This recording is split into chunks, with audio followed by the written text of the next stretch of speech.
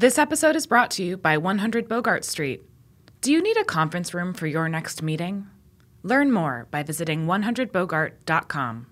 Okay, so I'm going to share my ultimate kitchen joy. It is making homemade mayonnaise in under 2 minutes. The key to this is having a jar that has the perfect size opening to insert an immersion blender. The ingredients are 1 egg, the juice of half a lemon, a garlic clove, Dijon mustard, and canola oil.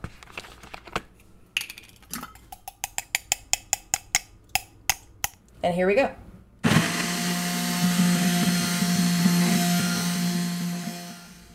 So the reason that this works to begin with is because all the ingredients other than the oil sink to the bottom of the jar, and the fact that you're using an immersion blender that fits perfectly and kind of encapsulates those ingredients first is that the oil is able to slowly be incorporated to the other ingredients.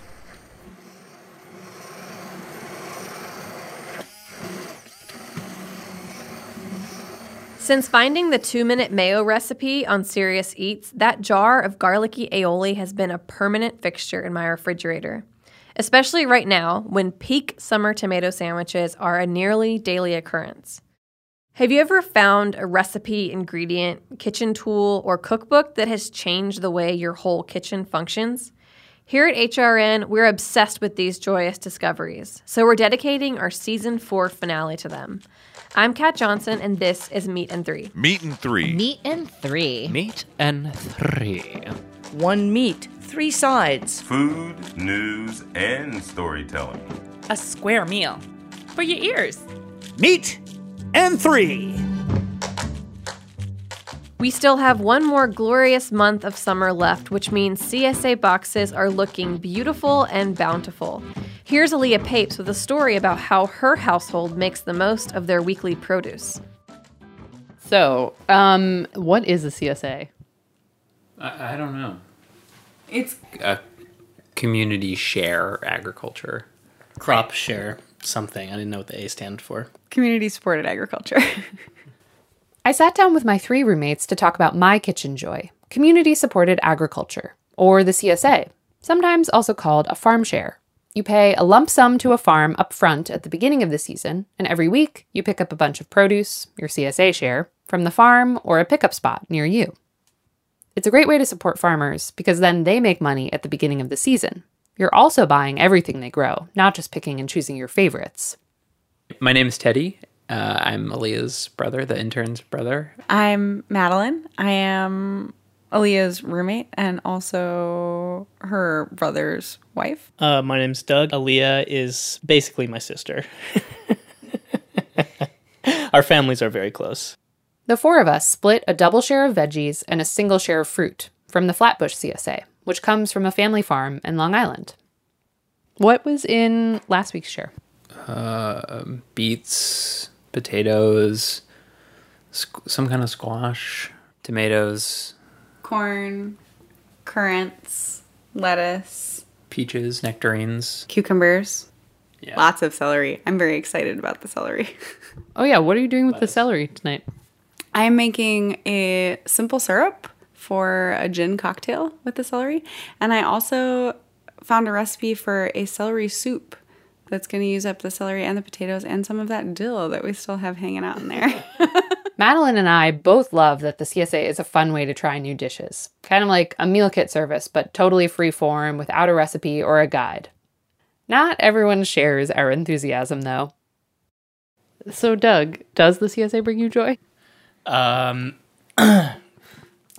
it brings me stress. Some of the problems that I foresee happening from being a part of a CSA is food rotting in the fridge, being wasteful with things that you buy, eating food that you don't like, and taking up a lot of fridge real estate, frankly.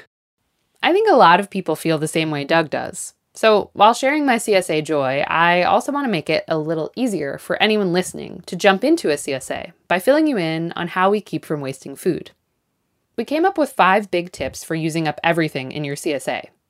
First, sort and prep right away when you get home. Here are Teddy and Madeline, who usually bring home the veggies every Wednesday.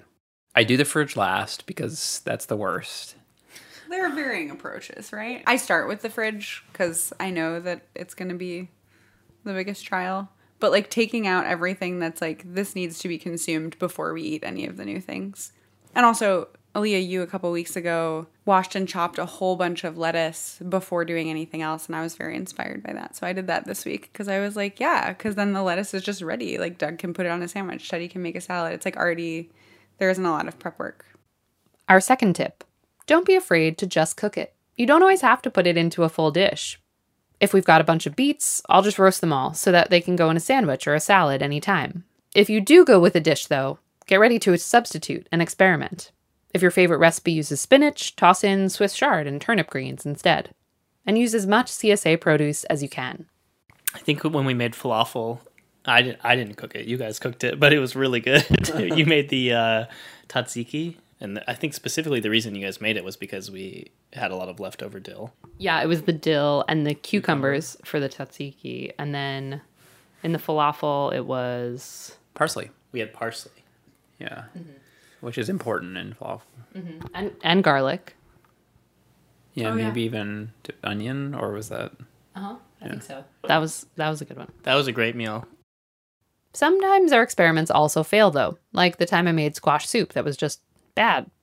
Other times there are parts of the plants that aren't quite edible. That's why we need tip 3, broth and compost. We have a broth bin in the freezer where like all clean, like offcuts from veggies and onion skins and stuff like that go in there. And then whenever the broth bin is full, just boil it for a little while and make some vegetable tea. Anything that's already too far gone for broth, that's too dirty, or that has a really strong or bitter flavor, we put into another bin in the freezer for compost. On Saturday mornings, I put the compost containers into my backpack, bike through Prospect Park to Grand Army Plaza, and drop off the compost at the Green Market. Sometimes they also collect compost at our local community garden and a couple other places in the neighborhood.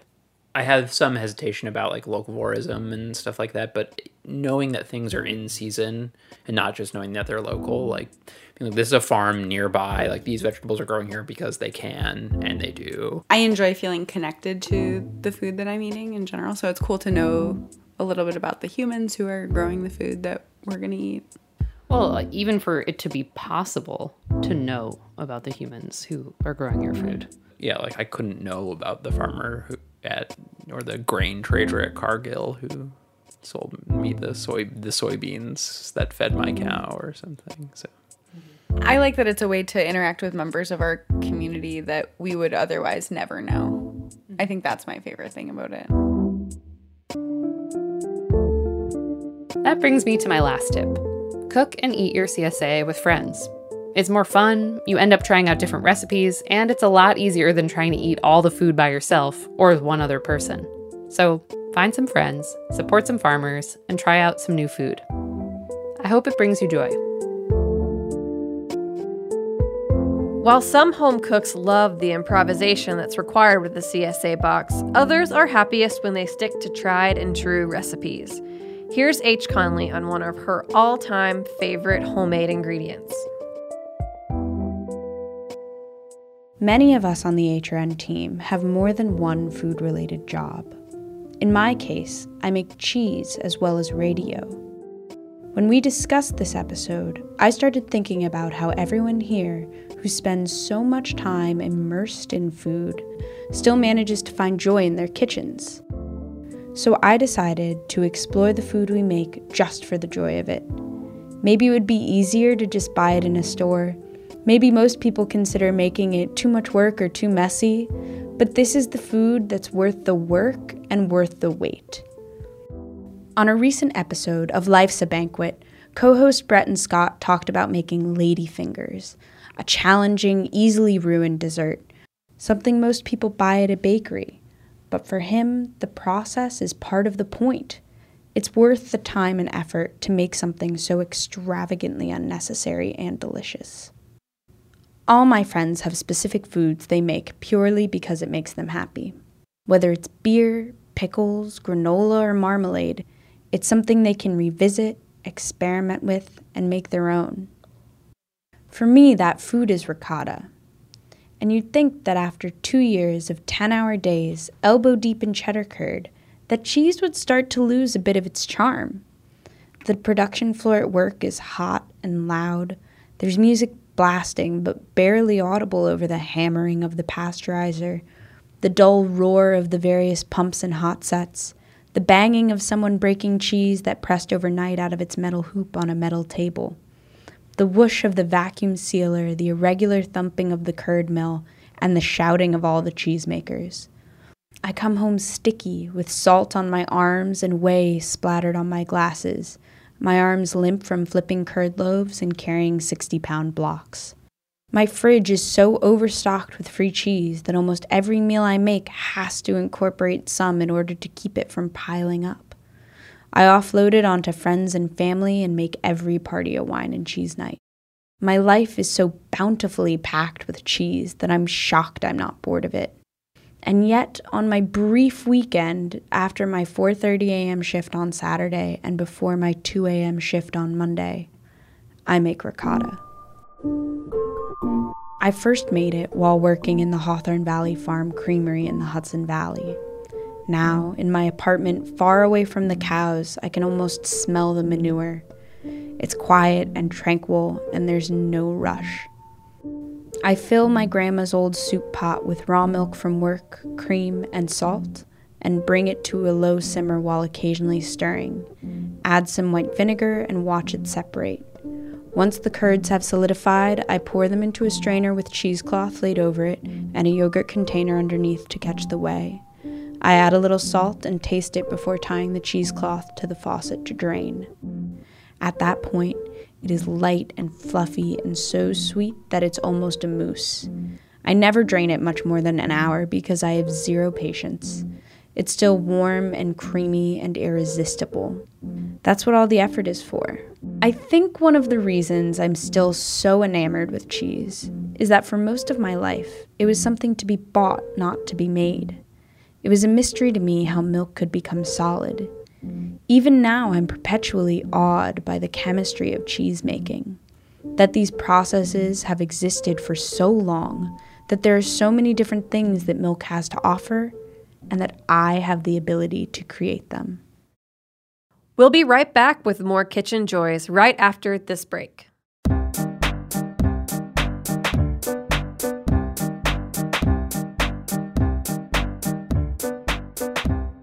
This episode was brought to you by 100 Bogart, a new building in Bushwick, Brooklyn, with meeting and event spaces available for on-demand booking.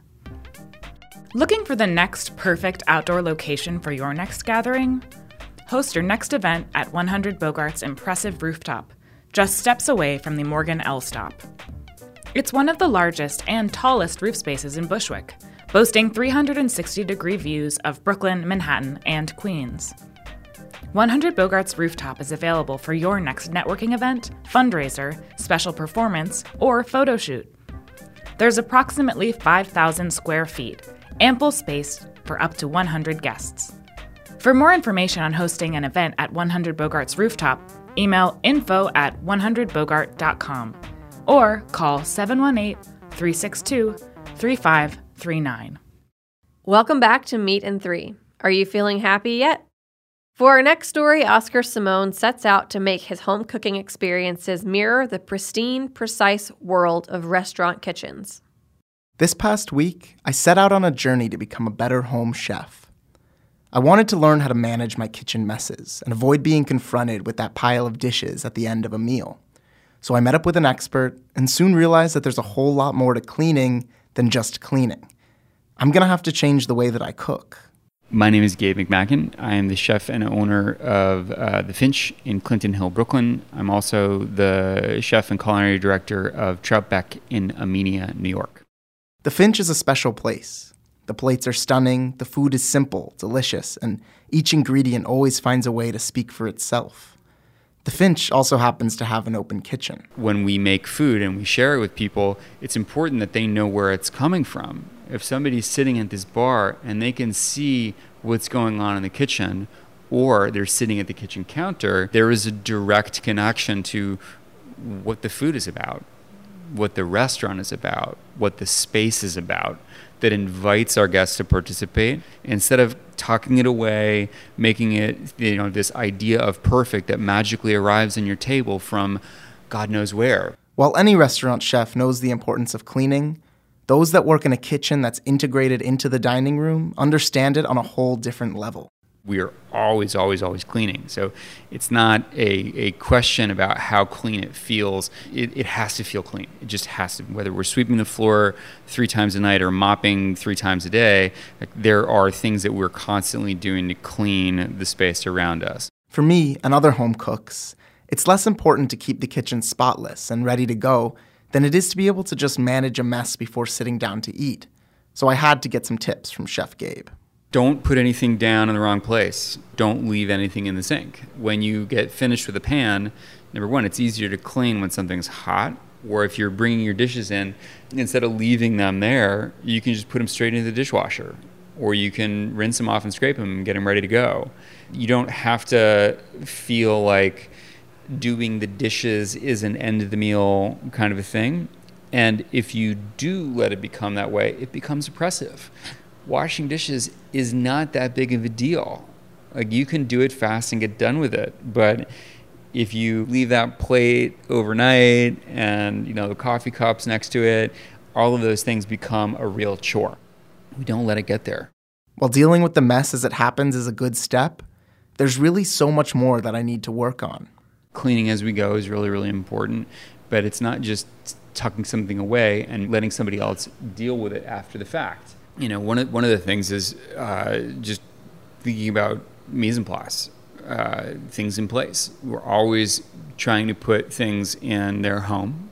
You always know where the thing is because you put it away the right way the first time. So when you go to grab it, you know where the olive oil is. You know where the salt is. It's muscle memory at that point. Through talking with Chef Gabe, I realized how much more I could do to make the kitchen work for me and ways that I could minimize the post-meal washing, wiping, and sweeping. But there's something even more important here. Respecting a space goes a long way, and being able to accomplish something delicious in the kitchen starts with making sure that the kitchen is a place that I actually want to be. You have to be pushing on it. You have to be working and mindful of what that next step, the person that's going to follow you into that space, is going to need. And even if that's just you and, you walk back to the sink or you walk back to the kitchen, you see that mess in front of you rather than an opportunity. It's much more exciting to see the opportunity. For our final story this week, Hannah Forden started off by reporting on kitchen hacks, those tools, tricks, and clever tips that make meal prep easy, fun, and delicious. But many of us are like Hannah and find that cooking isn't always about a set recipe or a definitive strategy. Sometimes our kitchen joys are just about taking it one step at a time until you end up with a dish and an experience that is more than the sum of its parts. The other day, I opened my refrigerator door and asked the question, what am I going to make for dinner? There wasn't much in there, and it was one of those hot days when the idea of carrying more than one bag of groceries home felt like an impossible task. And my food budget was dwindling after a sort of decadent weekend, so I popped out for a chicken, rather than doing the easy thing and ordering takeout. There are a few things I always keep in my pantry. 2 of those essentials are preserved lemon and a tube of harissa. With those 2 trusty friends and the holy trinity of salt, pepper, and olive oil, I can eat tasty chicken for days. I cook like this a lot. I don't plan much, and I love to play games with myself to see what sort of meals I can throw together with odds and ends left over from past meals and shopping excursions.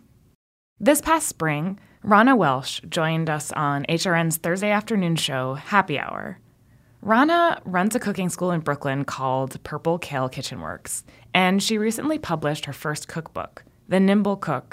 Rana's philosophy resonated with me because the way she teaches her students is a lot like the way my mom cooked and taught me to approach food growing up.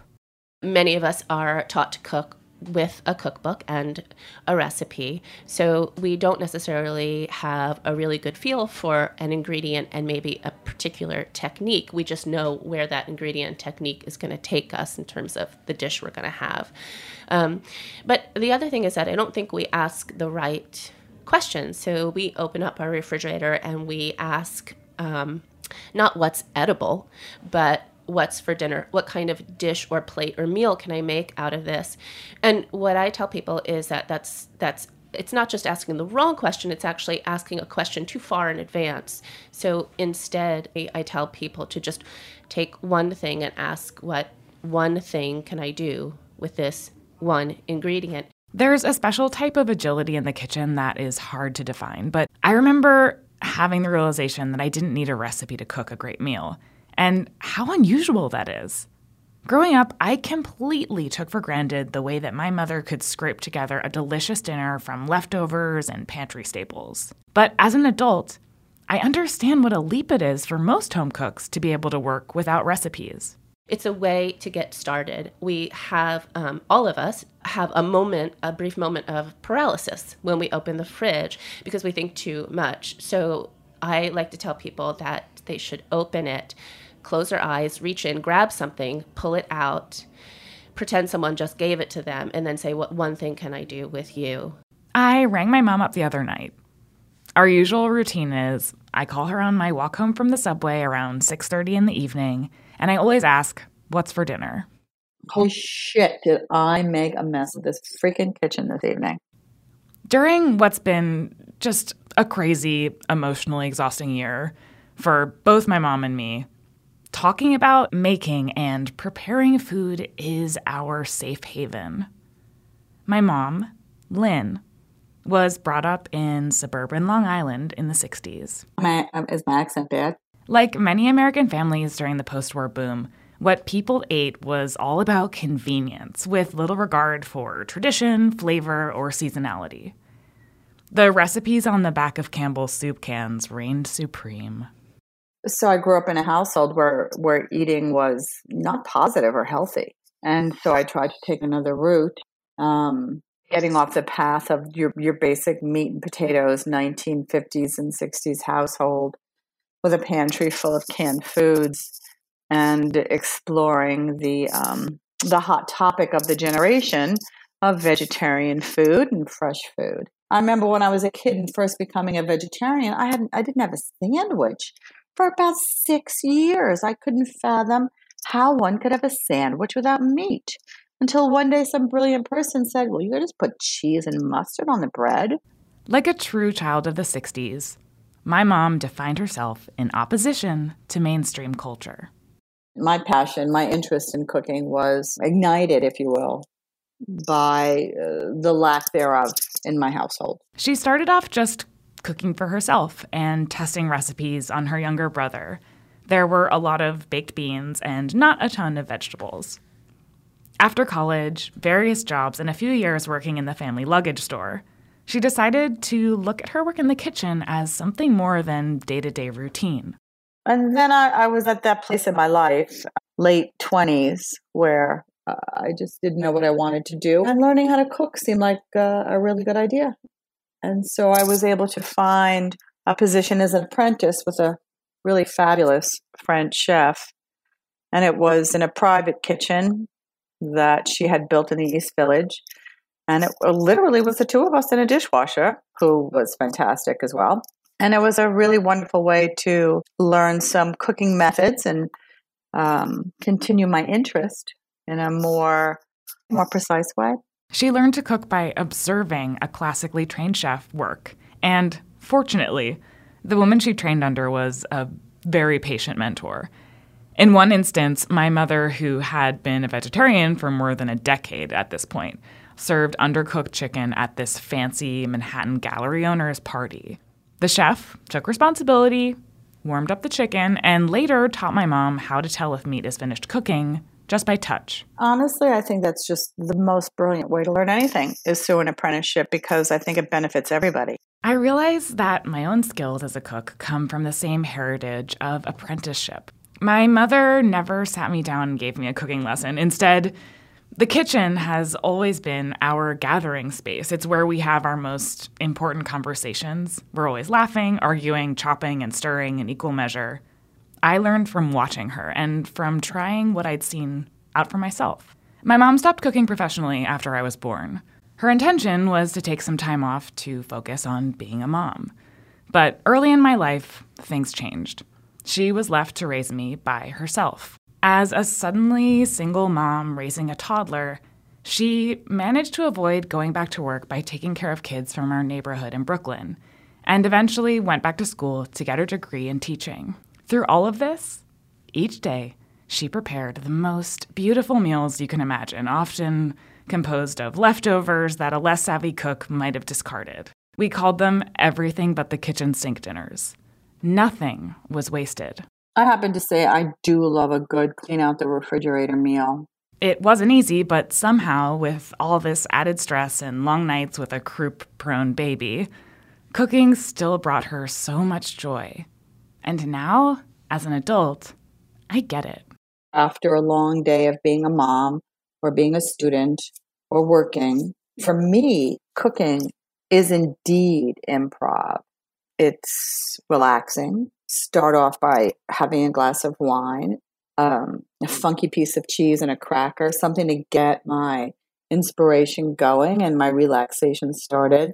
You just sort of stand there and, with your hand on your hip and one leg outstretched, glass of wine in your hand, staring into the refrigerator going, okay, speak to me. So it's like that. It's just not worrying, playing. Being in the kitchen is very playful. That was my culinary education. And it's only recently that I realize how lucky I am that I can have this sort of fun. Talking to my refrigerator, imagining flavor combinations, and being unafraid to make mistakes. I love the thrill of the unknown, and I have all my mom's tricks up my sleeve. That's our show, but stay tuned after the break for some final kitchen joy advice. Special thanks this week to Oscar Simone, Aaliyah Papes, and H. Conley for their reporting. This is also our season finale and the last show for our amazing interns, Oscar, Aaliyah, and Pauline Munch.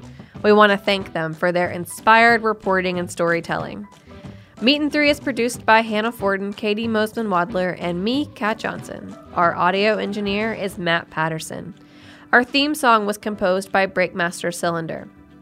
This program is supported in part by public funds from the New York City Department of Cultural Affairs in partnership with the City Council. Meat and Three is a production of Heritage Radio Network, the world's pioneer food radio station. Learn more at heritageradionetwork.org and follow us at heritage_radio. And please stay in touch during our season break. Whether you have a story idea or just want to say hey, write us at ideas@meatand3.nyc. That's all spelled out. Here are Harry Rosenblum, Sarah Tangora, and Michael Harlan Durkell, plus an extra bit of wisdom from Rana Welsh. I like to use the lids from deli containers when slicing cherry tomatoes. If you take two of the lids and you invert them and you put cherry tomatoes in the middle, you can take a knife and slide it right across and slice through them. Two deli container lids also makes the perfect thing for forming hamburger patties. You just take a ball of meat, put it between them, smush it down, and there you go. I really look for ways to bulk up, not by making, let's say, a big casserole at the beginning of the week, which then I would freeze for later use or eat throughout the week. Instead, I'll make a variety of different ingredients prepared in maybe different ways, and then use those interchangeably to make many more and different dishes, with the idea that once something is prepared, that I'm more likely to use it in this very improvisational, impromptu way than I would be if I found it raw staring at me from the produce drawer. Tahini. I use it on so many things, from spreading it on toast for breakfast with a little bit of honey. Use it as an addition for sauces as if it were peanut butter. So it's great with Don Don noodles if you've never tried that before. But I also love it in smoothies because it adds this extra level of complexity and nuttiness. I'm here to drop a little tip for all you single gals and guys out there. And it's about pickling. Now, I like to buy lots of stuff from the farmer's market, and then I get home and realize, well, it's just me. What do? Not to worry. I throw it in some vinegar and some salt, about a 2-to-1 ratio of vinegar to water, And I throw my beautiful veggies in there, and then I can nibble at them while I watch Parenthood and cry all year long. Pickle it, people. Pickle it.